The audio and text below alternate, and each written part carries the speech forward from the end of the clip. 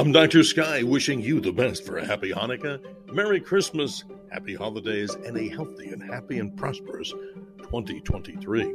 As we welcome you to the last of the podcast for 2022, podcast number 115. Sit back and relax as we give you the great information on visible objects in the skies from America's fifth largest city, Phoenix, Arizona, and to all of Arizona and everywhere you're listening to the Dr. Sky podcast. We end off the month December 2022, begin, of course, with Earth's nearest neighbor, the moon. We find out now that a seasonal change takes place on the 21st, and that occurs for us at 2:47 p.m. Mountain Standard Time on December the 21st.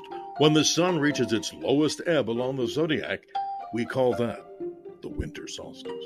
And did you know, right to the right of the sun, don't stare at the sun, behind it is the central hub of our Milky Way galaxy, some 27,000 light years beyond the sun, the nucleus of the Milky Way.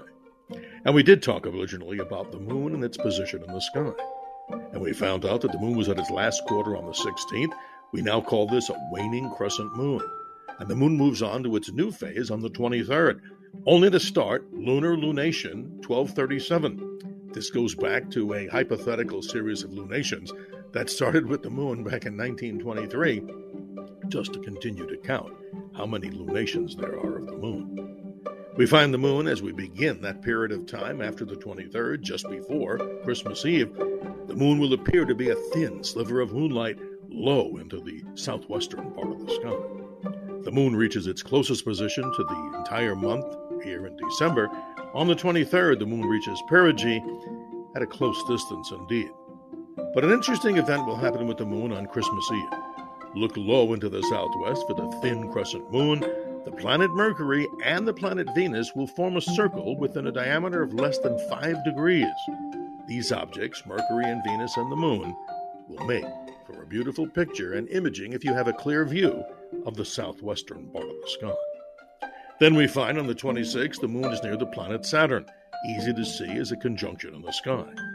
Then the moon moves on the 29th as it conjuncts with the planet Jupiter, and then first quarter moon once again on the 30th as we wrap up 2022.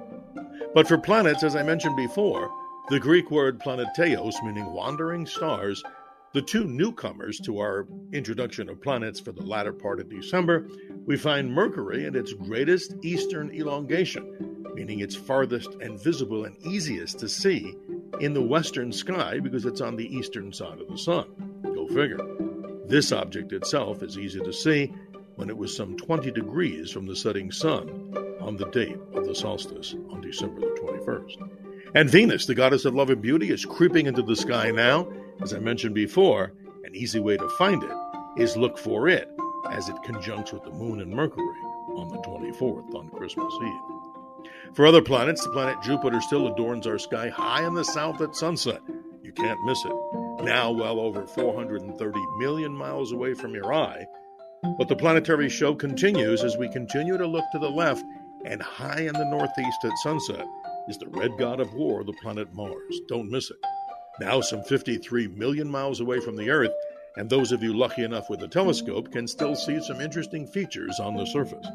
And to learn so much more about what's happening in our skies, we encourage you, that is, to visit us at ktar.com with the Dr. Sky blog, informing you about so much in the way of detail about many of the things that we talk about here on this particular podcast. And don't forget, as we sneak peek into the year 2023, let's talk a little bit about some of the highlights of January 2023. Did you know one of the better meteor showers of the entire year starts off 2023? It's known as the quadrantid meteor shower. It's a short-lived meteor shower that will peak around the morning of January the 4th, but unfortunately, the full wolf moon that occurs on the 6th of January may spoil so many of those meteors. Only die-hard observers will probably be out there about an hour before local sunrise, high in the northeast. If you get to see any of these so-called shooting stars moving out of the northeast, you may be lucky enough to see those of the quadrantid meteor shower. Also, the planet Venus becomes brighter in our skies, and that conjuncts with the planet Saturn as we move on to January the 22nd, when they're about 0.4 degree apart in the sky. We also find the planet Mercury will be some 25 degrees high in our sky in the morning as we move into the month of January. And how about this? The Moon and Mars will conjunct on my birthday, January the 30th, by only a tenth of a degree apart. That'll be an easy sight to see as we look into the evening sky, and that should be quite spectacular. If you'd like to email us, it's simply this, drskyshow@gmail.com. I am your navigator on the highway to the heavens, and we always remind you this, always remember to keep your eyes to the skies.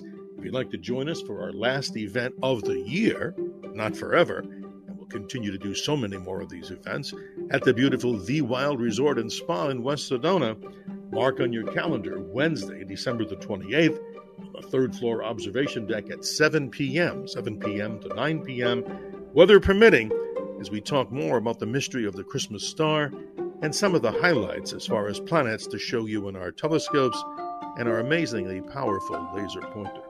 Again, questions and comments at drskyshow@gmail.com.